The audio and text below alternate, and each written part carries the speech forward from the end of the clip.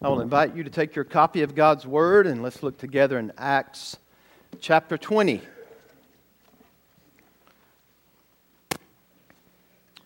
We all know that the Bible reminds us in Psalm 119, the ESV in Psalm 119:11 puts it this way: Thy word have I stored in my heart that I may not sin against God. And then later on in Psalm 119 it says, Thy word is a lamp unto my feet, light unto my path. We hear words from Joshua 1 verse 8. This book of the law shall not depart from your mouth, but you shall meditate in it day and night, that you may observe to do all that is written therein. Then you shall make your way prosperous and have good. The only verse in the entire Bible that speaks of success is Joshua 1:8, and is connected to the Word of God. That should be in your mind, in your mouth, and in your manner. And then we hear words like, Blessed is the man who walks not in the counsel of the ungodly, nor stands in the way of the sinners, nor sits in the seat of the scornful. For his delight is in the law of the Lord, and in his law does he meditate, and he shall be like a tree planted by rivers. There's resulting stability from the Word. I say all that to tell you that the number one thing that I'm called to do as a pastor is to encourage you through the Word of God. To encourage you through Scriptures to fulfill the mission, to bring God glory and fulfill the commission or the mission, which is to make disciples. And you do all of that through the preaching and teaching of the Word of God. And so in Acts 20, we're going to hear an awesome story, interesting story, kind of humorous story, but not if you would have been there, of Eutychus falling from the third story and dying. But that's not the main theme of the passage. The main theme of the passage is Christ exalting encouragement through the preaching of the Word. That's how you really, truly encourage people, is through the preaching, through the proclamation and teaching of the Word of God that we're called to hide in our hearts. To know that it's the lamp unto our feet, light unto our path. To know that the only success we can ever have truly in life is through the Word. And to know that we are called by God to meditate in it day and night so that we've got resulting stability in life. Without the Word, there is no stability. Your journey began because God arrested your attention through His Word.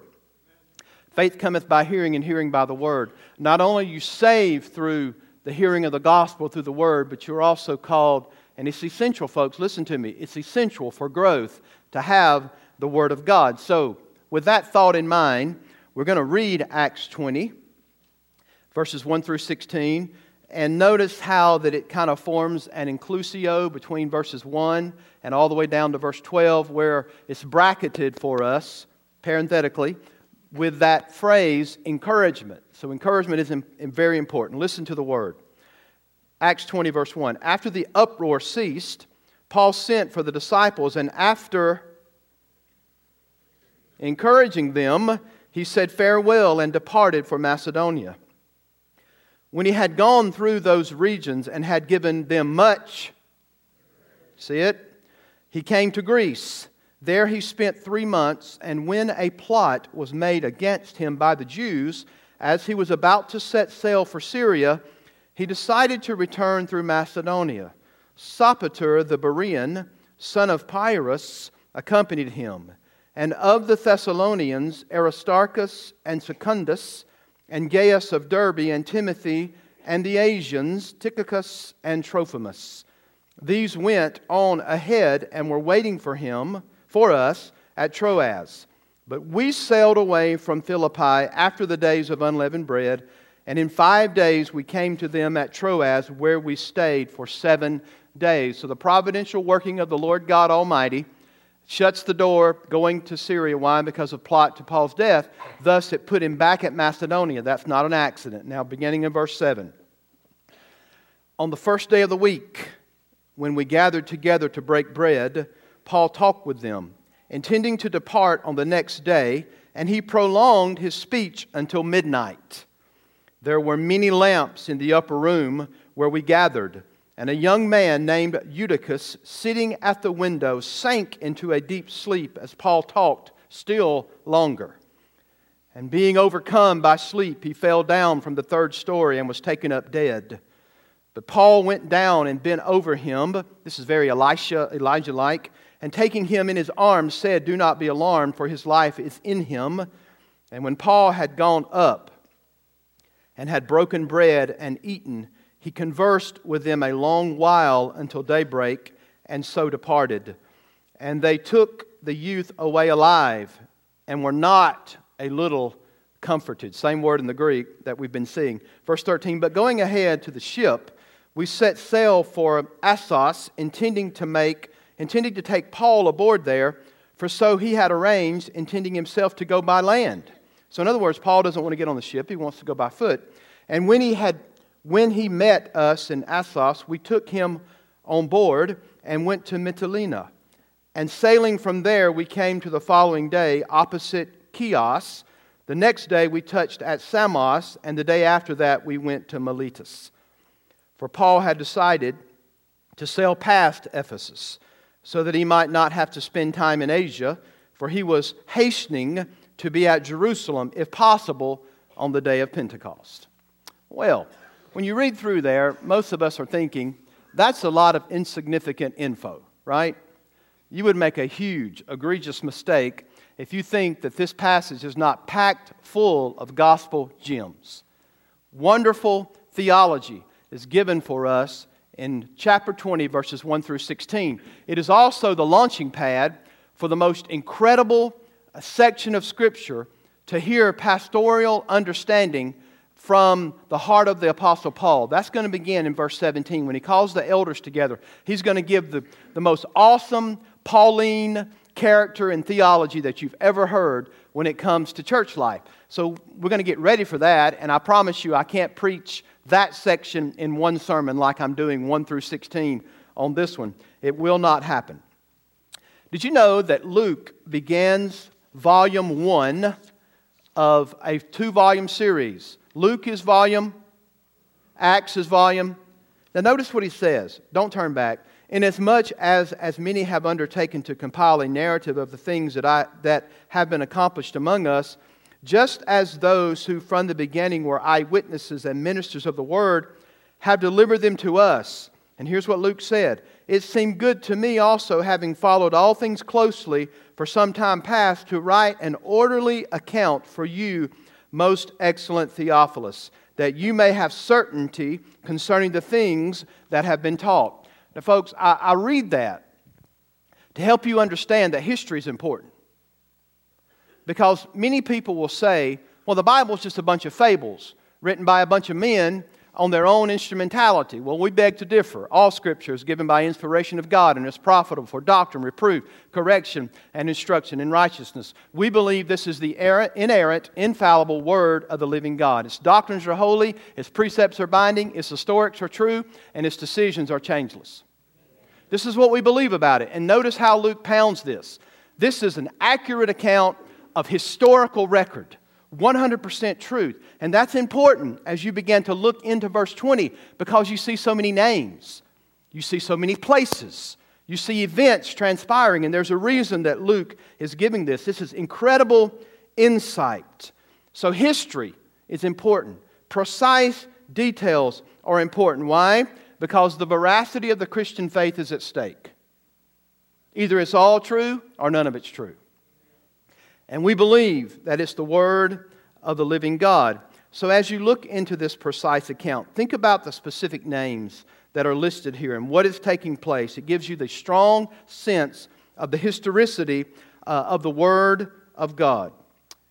So, with that said, it's important to the history of the church and the ministry of the church to hear what God says through His Word and for us to apply it to our lives. So first, we kind of hear of Paul's itinerary.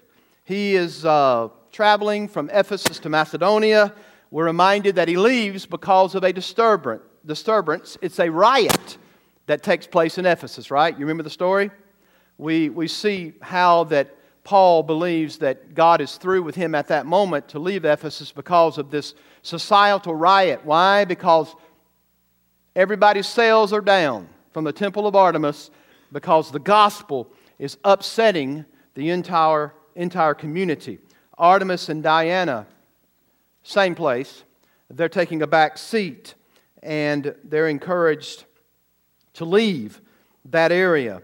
And the Bible explains that Paul will use his pastoral heart to encourage those disciples and to build them up. And I have no doubt that the encouragement was the same encouragement that he gives in Acts 14, verse 21. You know, in America, we like to say, well, if you're saved, it's pie in the sky by and by. And everything's just smooth sailing. But Paul would remind us in his words of encouragement in Acts 14, and I believe it's the same encouragement going on here, that through many tribulations we must come through before we go to glory. It's through many tribulations that we will see the kingdom of the Lord. So I think the number one lesson that Paul is encouraging his people with is through the Word, he's encouraging them to persevere. Isn't it so easy to quit and stop and get frustrated? But Paul is encouraging them to persevere. Paul leaves for Macedonia, and incidentally, what happened in Macedonia? There was also a riot. Isn't that interesting? He's leaving one riot, and he's going back to encourage the churches, and he goes back to an area of Macedonia. And that is made up of 3 cities that we've already studied in the book of Acts: Philippi, Thessalonica, and Berea. In 2 of those cities, major riots because the gospel of Jesus Christ was preached. So much for a trouble-free labor. When it comes to the gospel, you don't see that there. Paul returns to a region where he experienced much tribulation for the cause of Christ. And in writing to the Philippians in general, Paul in the first chapter will talk about how through many difficulties the gospel expanded in the area of Philippi. Paul not only had a pastor's heart, but he was incredibly courageous. Just think about this. You would think a place that runs you out of the town and persecutes you for the gospel is not the town you want to go back to. But Paul knew full well that the gospel was at stake in those churches that he had planted in Philippi and Thessalonica and Berea. And he went back to encourage. He went right back into the middle of an area that had run him out of town because of the gospel. Those churches were birthed in the crucible of persecution. We forget that, don't we? That churches throughout this world, in the embryonic stages of the early church, they came into existence through persecution. And they thrived and survived through persecution. The literal rendering here is that Paul gave them much word. He gave much word to the believers. One translation says with large exhortations. So Paul is reconnecting with these areas of churches that he's planted. And what did he give them? He gave them the Word. He gave them encouragement. And why did Paul give them the Word? Because that is the most important thing that Paul could have ever done for those people, is to give them the Word of God. Listen to the words of John Stott in response to this verse. I love this. He said, It is a vital ministry in establishing Christian disciples, and the principal means of its exercise is literally much Word. Nothing encourages and strengthens the people of God like the living and powerful Word of God. And I would say to you that we've preached 20 chapters in Acts, correct? Now, you haven't been here for all of them. If you have, I'm going to give you a pen you can put on your coat, right? We used to do that in Sunday school, right? But the fact is, many of you, if you missed a Sunday morning, you've picked it up on your phone, or you listen to it traveling, or you get a CD, and I know that. But let me just give you some personal understanding of what I have gotten through this. I have been encouraged more than ever of how important the Word of God is. That we teach it, we proclaim it, we preach it, and we do not compromise. And how in our own life, in my own life, it's re-strengthened me again and again that the number one priority of FBCO must be the teaching and the preaching of the Word of God. Folks, you can't read through Acts, chapters 1 through 20, without coming away with an appreciation of how important it is to teach and proclaim the Word of God. So Paul spends 3 months in this area, and he's been committed to the preaching of the Word. And most scholars believe he's there between 55 and 56 AD, or 56 to 57, which is important. Why? Because this is early on in the church's history. During this period, he will make a quick trip over to Corinth, And, he talks about a painful visit. Here's a guy, a fellow who planted the church, and he's going back to Corinth, and he calls it a painful visit in 2 Corinthians 2. Why? Because the church was challenging his apostleship. And Paul says this is a difficult time in his life. And so Paul prepares to head to Syria. He learns of a plot that Jews are going to be there to kill him. What better way? If you're on a boat and they know you're on that boat and you've got this harbor you're coming to, you're caught. It's not a good idea to be on a ship coming to a port knowing full well that Paul's on there and they're trying to kill him. So he learns of it. And I think if you would have gone into any of the local post offices in any of these geographical regions, guess whose mugshot would have been on the wall? But why? Because Paul was a wanted man. But this ends up being providential to put Paul in Macedonia for this particular time. Again, scholars believe that Paul probably wrote the book of Romans while he was in this place in Macedonia. So Paul's companions are sent ahead and they're waiting for him in Troas. Now check this out. In verses 4 and 5, you've got all these names. And you were just hoping I was going to trip over some of them, right? But I practiced them. And I listened to them. And I'm thinking, okay, let's get this diphthong right. Let's get all this right. I'm going to mess them up, and so are you. But the fact is, the names are important. He tells of Sopater from Berea, and mentions his father. He speaks, Paul's going to talk about him in Romans 16. So you have to track the names and think about it. Aristarchus is going to be mentioned back. He was mentioned back in chapter 19 and again here. And Secundus, they're both from Thessalonica. You've got Gaius from Derbe. Then we, of course, have Timothy. We have Tychicus, who is mentioned in Ephesians 6, 21 through 22. We have Trophimus, who is mentioned again in Acts 21. Tychicus and Trophimus are both from Asia. And we also think about geographically that God is trying to say something to us. We've got representatives from all these various areas. We've got people who are being saved from among the nations. Are y'all getting this? And Paul has gone into these geographical areas and he's preached the gospel of Jesus Christ, and people have gotten saved. And the people that have gotten saved, many of them have been called and understand their calling, and they've connected themselves with Paul. Why? Because it's not a one-man show. And it's not a one-man show at this church, right? There's a team focus of what's going on. So think about this. Clearly, these are men who were the fruit of Paul's ministry. He goes into an area, he proclaims the gospel that he's not ashamed of. It's the power of God unto salvation to those who believe. And they hear the word of God. They're convicted of their sin. They trust Christ only for salvation. They are saved. And now they become agents of Paul's mission. Whereas they were the fruit of the ministry, now they're agents of the mission. And the kingdom comes as the gospel is preached in power. Men and women's lives are changed, and they become the fruit of the mission. And then in due time, they end up, maybe some later than others, some sooner than others, they become the very agents of the mission. Their lives are transformed by the King, and they join the mission to take the gospel to the ends of the earth.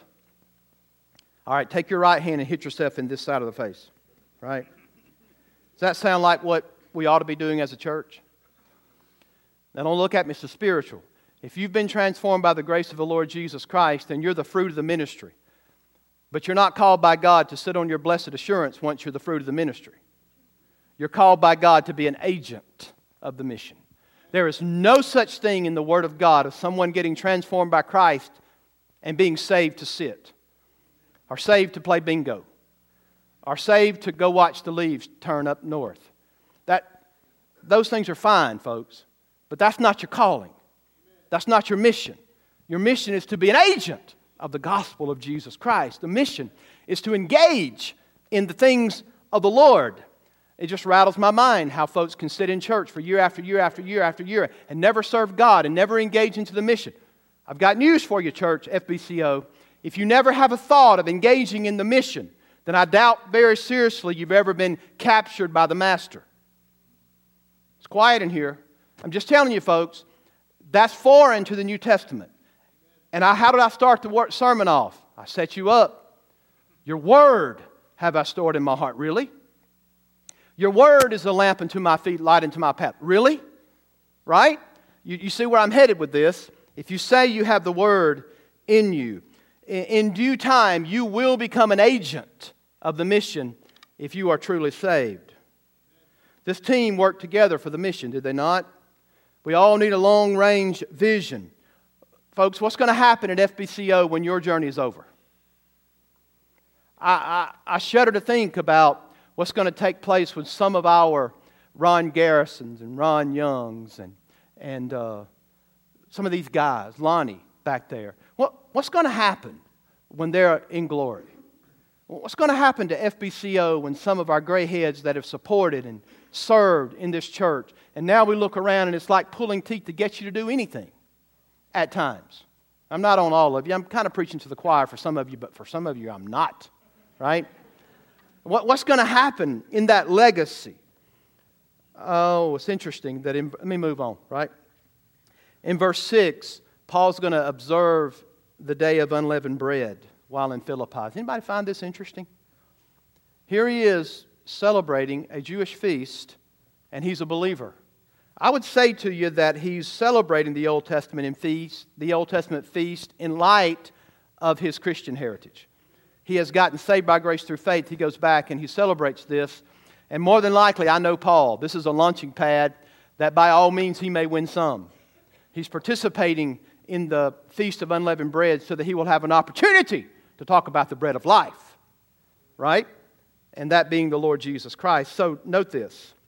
Interesting shift in verse 7. Now we're going to have some fun. Y'all ready? I don't have a watch. What time is it up there? 11:17. I'll forget about that. Let's keep going. All right, verse 7. This is pretty good. There's a shift. And the Bible says on the first day of the week. Does Luke say that just simply because he wants you to know what day it is? Church, I think he's wanting to say something about the first day of the week. Don't y'all? I don't think he's just telling you this happened on February. What's today? 17th? I don't think he's trying to tell you that just a date, to tell you a date or a day. I think he's underscoring something that is absolutely crucial about the early church. It dedicated the first day of the week as a day of worship. The first day of the week, by the end of the apostolic era, had already become designated as the Lord's Day. We know this. Not only biblical understanding, but extra-biblical teachings show us how the early church was gathering on what they called the Lord's Day. It's the day that belonged to the Lord. Now you say, where do you get that from? Well, the expression is given in Revelation 1:10, and it's called, John is said to have seen a vision from the Lord on the Lord's Day. If you track through the Bible of how many things took place on Sunday, it will boggle your mind. Jesus called all the disciples on Sunday. He resurrected. That's the big one, right? John was on the Isle of Patmos, led by the Spirit, day of Lord's Day. Pentecost took place. Lord's Day. Are y'all tracking with me? So the expression Lord's Day comes to us in Revelation 1:10. There's only one parallel structure in the Bible that compares to Lord's Day, and guess what that's called? The Lord's. We do it so unfrequently you don't even know what it's called, right? It's the Lord's Supper. So the supper that belongs to the Lord is exclusively His, and we had one person who admitted it, right? The day that belongs to the Lord. This Greek expression is important. Lord's Day, Lord's Supper. And that's found in 1 Corinthians 11. It's the supper that belongs uniquely to the Lord. It's the day that belongs uniquely to the Lord. The first day of the week will become the Christian's special day of worship. It's the day of Christ-centered resurrection Sabbath. How do you like that for bringing back the Old Testament? That's what it is. Christ-centered resurrection Sabbath. They observed the ordinances on this day. They gathered to hear the Word. They gathered to fellowship with one another. It is to them a special day. We must, in our day, admit that it's not such a special day anymore. Is that not true? It's become quite sloppy when it comes at times to our observance. of what the Bible calls the Lord's Day. In that day, many of them worked during the day, probably all day. Why? Because you could only work in the daylight. Imagine that. You could only work in the daylight, for the most part. And so they worked all day, and most people probably came in at, say, 5 o'clock. And most of the time, the church services were at night. I'd have no problem going to 5 o'clock or 6 o'clock every Sunday night if all you rascals would come back. But your day is planned, and most of your day is planned not thinking at all about it being the Lord's Day. Let's be honest. I mean, can I be honest with you? That's exactly the way that we treat it. So, they gathered on the first day of the week in the evening, and Paul preaches a very long sermon. If I was ever going to proof text something, it would be this. Y'all know what proof testing means? Am I still on? Do y'all know what it means to proof text? That means you have some doctrine that you think is right or some belief, and you run over and find this one verse in the Bible to say, oh, you see what the Bible says? That's called proof texting, because most of the time you've forgotten the context of what it was said and why it was said, and so it's very easy to eisegete, which means to make it mean what you want it to mean, instead of exegete, which means to lift out what it really means. But if I was ever going to have a proof text, it would be this one for long sermons, right? I mean, Paul preached a very long sermon. He preached, and the emphasis is upon long sermon, which is in comparison to him, Eutychus, having sleep that he's fighting long against. You get the picture? You know you get the picture because you sleep during the sermons, right? But that's what's happening in the grammar is expressly strong. It is emphasizing a prolonged sermon. You know, I'll be preaching along and I'll say, and finally, and you're like, whew. But what if you heard this? And finally, and finally, and finally, and finally. That's really what happened, right? He's prolonging that sermon. And boy, what application do I have here? To midnight! Even if he started at 5, that's a 7-hour prolonging of a sermon. So if I was going to use it as a proof text, I would say to you, don't ever complain. Right? Don't ever complain. Paul's heart is full. Doesn't it capture your mind to think about the church of the Lord Jesus? Probably not 25 years from the time that Jesus stood fresh from the trauma of the grave. They witnessed the resurrected King, saw Him visibly with their eyes. A lot of them. Many of them could at this point have seen Him. And they're studying the Word. They're up in the 3rd story in a room. And they've gathered together to serve, to hear the Word, to fellowship together. And there's a prolonged sermon. And he's preaching. He goes longer and longer and longer. And it's midnight. Now, what do we know about this? Y'all having fun? Do they have electricity? What? No. No, there's no electricity. You know, not at all. It's by lamp light or torch light. Now get the picture. There's no forced air in that building for you Baptists. I mean, you'll run over to the thermostat and start. Man, if the air would have been right at First Baptist Church, we could have had revival this morning, right? That was the problem. But look, no forced air. Just think about the atmosphere. It was conducive for what? Yeah. You know, have a lot of light in there. Perhaps people have worked all day and they're coming and there's a prolonged sermon and the room is full of low light, it has low light and radiant heat. You got all those bodies in there and perhaps a lot of people are fanning, especially the older people, right? They're fanning away. And it's roasting in there. The story is told how Spurgeon noticed as he was preaching that people in the balcony were falling asleep. And he asked his deacons to take out the windows. Reason being, they had been painted shut. We're all familiar with that at some point. And he wanted them to replace the windows with ones that would actually open up. He wanted to get some air into the balcony. The deacons refused, of course, because, well, deacons are deacons. No offense to you guys, but that's usually the case. Now, I've only been in this area for 2.5 years, but in the South, they'd have been just like this, right? No offense, generally speaking. The next Lord's Day, the congregation gathers, and guess what's happened? The windows are broken out.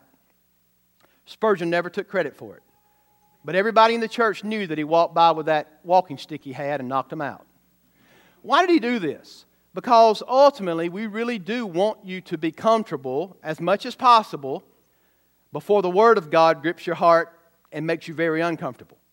And there's nothing wrong with saying, well, let's make the atmosphere as comfortable as possible, because I've been preaching to you right now, and I've already watched some of your eyes, and you've already slept on me a few minutes. So we try our best to make it comfortable atmosphere. So think about this. This is not the ideal. This is less than the ideal situation. And enter this young man seated at the windowsill. The room was packed, and Eutychus probably wanted to get a little bit of fresh air. So he is sitting on the windowsill, and his name is Eutychus, and by the way, it means lucky one or fortunate one. Ha! Isn't that funny? I think after this I changed my name, right? But that's what his name means, and he's identified in the Greek, particularly, and most importantly, he's probably between the ages of 8 and 14. That's how old Eutychus is. And he's seated on the window of the balcony, on the 3rd story, with the whole group up there. And the Bible tells us, in a present participle form, that he's sinking into a deep sleep. I.e., many of you on Sunday morning. And the Bible says that Paul just keeps on preaching. And at this point, Luke uses the aorist tense in the Greek, which means this. Whereas he was fighting off the sleep, now sleep comes and just actually settles down on top of him all at one moment. He's just gone. He's asleep. The picture is vivid in the grammar, but it's also vivid in our own experience because we've been there and we've watched others get there. Right? I wish I could tell you all the stories of what I've seen since I've been at this church about some of you slugs, right? It's hardly ever the women. It's most of the time the men. The funniest thing that Natalie and I have ever witnessed was literally in my first church I pastored, John and May Douglas. They love Christ. They're with the Lord now, both of them. But their heads would literally prop on one another. And they would sleep through the whole sermon. And every Sunday morning, my first little church of 3 years, I'd walk out the door leaving. I'd shake Mr. John Douglas's hand. He'd say, "Preacher, that was a great sermon." And I'm like, "You lying dog, you know full well you haven't heard a word I said." The stories. But I would say to you that the funniest ones are when somebody falls asleep and begins to snore. I mean, it's just unbelievable. And some of you ladies have no mercy on your husband. You just want him to be embarrassed because you would think that you would nudge him or something as they start. Look, show a little bit of mercy. I mean, they're embarrassing themselves, right? We know it's the truth. When they commence to snoring, you need to have a little mercy on them. You need to wake them up, nudge them. But do you think Paul was concentrated on Eutychus? No. I think Paul was concentrated with a full heart on preaching the Word, and all of a sudden, the Bible says that he falls from the 3rd story, and the Bible explicitly says that he dies. Perhaps it's like we do sometimes. We've fallen off to sleep, and you have one of those jerks, and he jerked, and he fell from the 3rd story. Now, we think it's humorous because we know the end of the story, but just imagine if you would have been part of that congregation, and he would have been your 8 to 14-year-old. Just think about how terror-struck they had to be when this took place. It wasn't funny in that day, right? Now, I could think about a few kids that would do something like that. Owen Stryker would be one of them. I think Nathan Burden would probably be up there. But you know what? They'd get in a lot of trouble if they fell that far, too. From the ground and their mom and dad, right? If they survived, it would be the case. But just think about that, falling while the preaching service is going on. Now, I've had people pass out a few times, and I don't think it was necessarily the length of the sermon, but it's happened. Paul does something very Elisha-like. He goes over to him, lays over him, takes him in his arms, and what an awesome miracle. God gives the boy life. It's unprecedented. It's an amazing miracle. But did you read the rest of the narrative? What does Paul do? They go right back upstairs, break bread, and he starts conversing again. So it's like, let's have a pause in the sermon.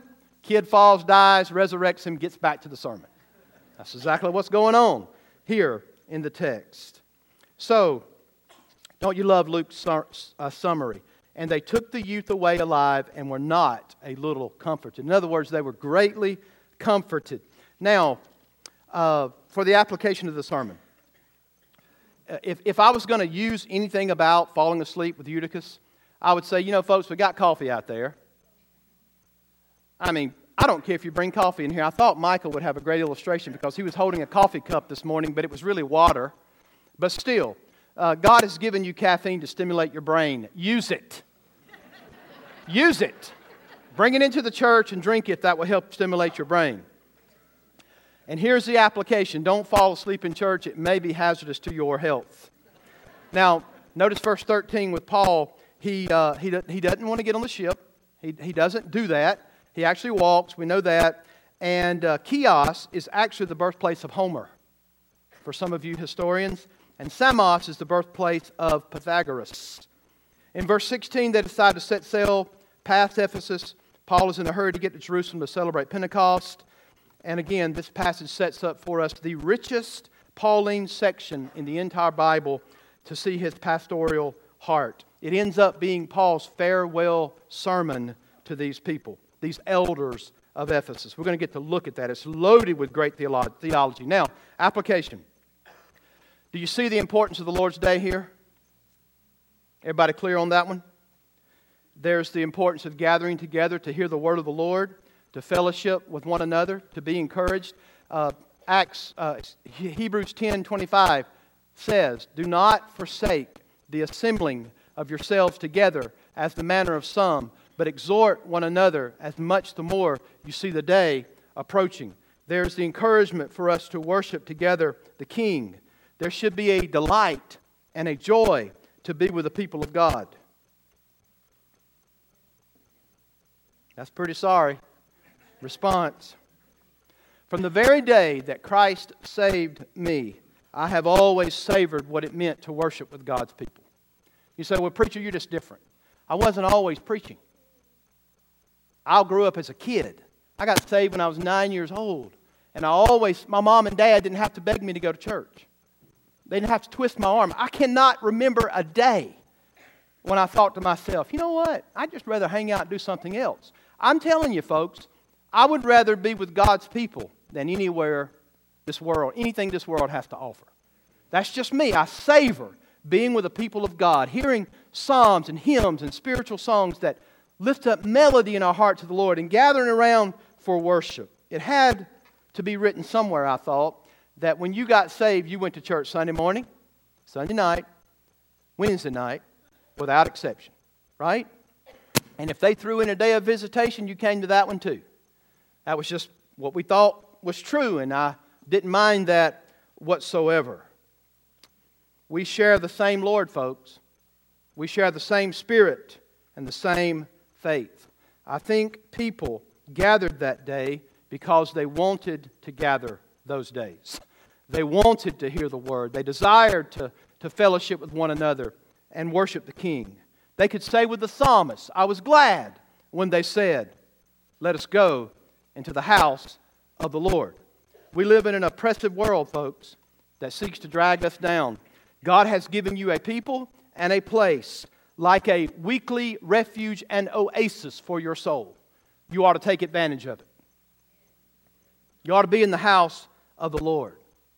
Now think about that. There was an article that Natalie shot to me this week when I was sitting in my office, and the article was about what are we doing as parents when it comes to our children and priorities when it comes to church.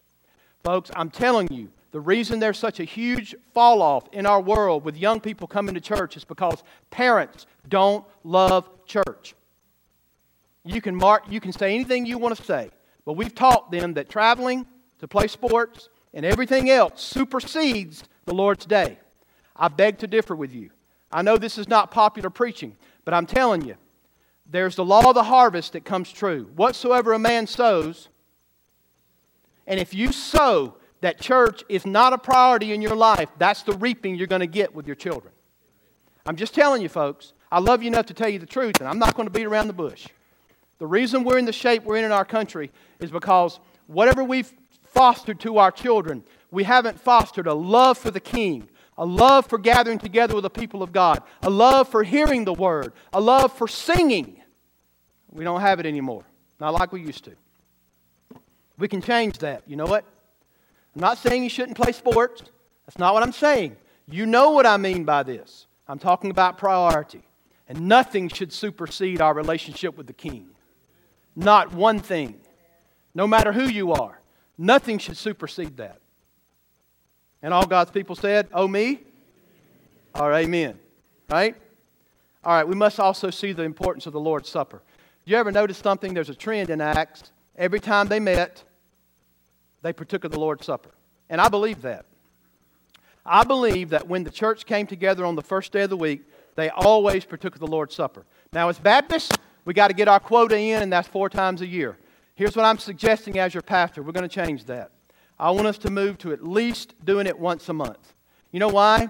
Because we're upholding the powerful gospel of Jesus Christ because of the life that He lived without sin, the blood that was shed on Calvary. And the fact of the matter is, we do this. Jesus said, as often as you do this, do it in remembrance of me. I think it will heighten our awareness of our own sinfulness before the Lord. It will heighten our awareness of togetherness as a church. And so, next Sunday night, 24th, we'll partake of the Lord's Supper, and at least once a month after that. Sometimes on Sunday mornings, most of the time on Sunday nights. So I tell you that. We need to think about the importance of the Lord's Supper. We also see the importance of the ministering of the Word of God. Every time they gathered, the Word of God was taught. It was building up the church. It was equipping them theologically to persevere. And Paul had a goal. His goal wasn't that he would become a monument, right? The goal wasn't that we can put your name on a plaque in the hallway of the church. That's not the goal. The ultimate goal is that we leave behind a legacy of others who are serving the King. Are y'all getting this? And Paul knew this. Just look at the names of those. In 20 or 30 years, most of us will be gone. Many of us will be gone from here. What kind of legacy are we leaving for the next generation? We don't have to have a plaque on the wall to remind us of who we are. We want to leave a legacy of delighting in hearing and applying the Word of God to our lives. That's what Paul labored in. Hearing and applying the Word. Let's commit ourselves to building one another up with encouragement through the Word of God. Amen. I told you that the sermon wasn't all about Eutychus, even though that's a good story, isn't it? Thank the Lord that God raised him from the dead. Because some of you would be on me if not. You say, look what happened, preacher, when you preach long sermons. Well, it ended well, didn't it? All right, church family. Let's pray. Father, I just want to thank you for how powerful your word is. And Lord, God, help us as a church to think about the importance of the Lord's Day, the Lord's Supper, and how important it is to gather to hear your word. And I know there are a lot of different avenues of hearing the word today, the radio or tapes or cell phones, but Lord, there's nothing like gathering together with the people of God. We're a body, and your word tells us that. We can't very well encourage one another if we're not coming. God, help this be an equipping center on Sunday mornings and Sunday nights and Wednesday nights. Let it be the huddle that we need to learn the plays so that we can go out during the week and run the plays, so that we can live the Christian life. God, help us. Father, if there's one soul under the sound of my voice that's lost, Lord, your gospel can change souls. It transforms lives. It has the power to take something that is dead and make it alive. And Father, would you take a dead heart today made of stone and would you put in a heart of flesh? Lord, if they would turn to you only for salvation, repent of their sins, it's a turning. It's a movement from unbelief to belief in the person and work of Jesus Christ. Father, would you do that today? And Lord, again, help our church not to be depicted by the world standards, but Lord, to be a church of the New Testament and the Old Testament. Lord, help us be a 21st century church that looks like the first century church. Lord, help us in that regard. In Jesus' name we pray. Amen.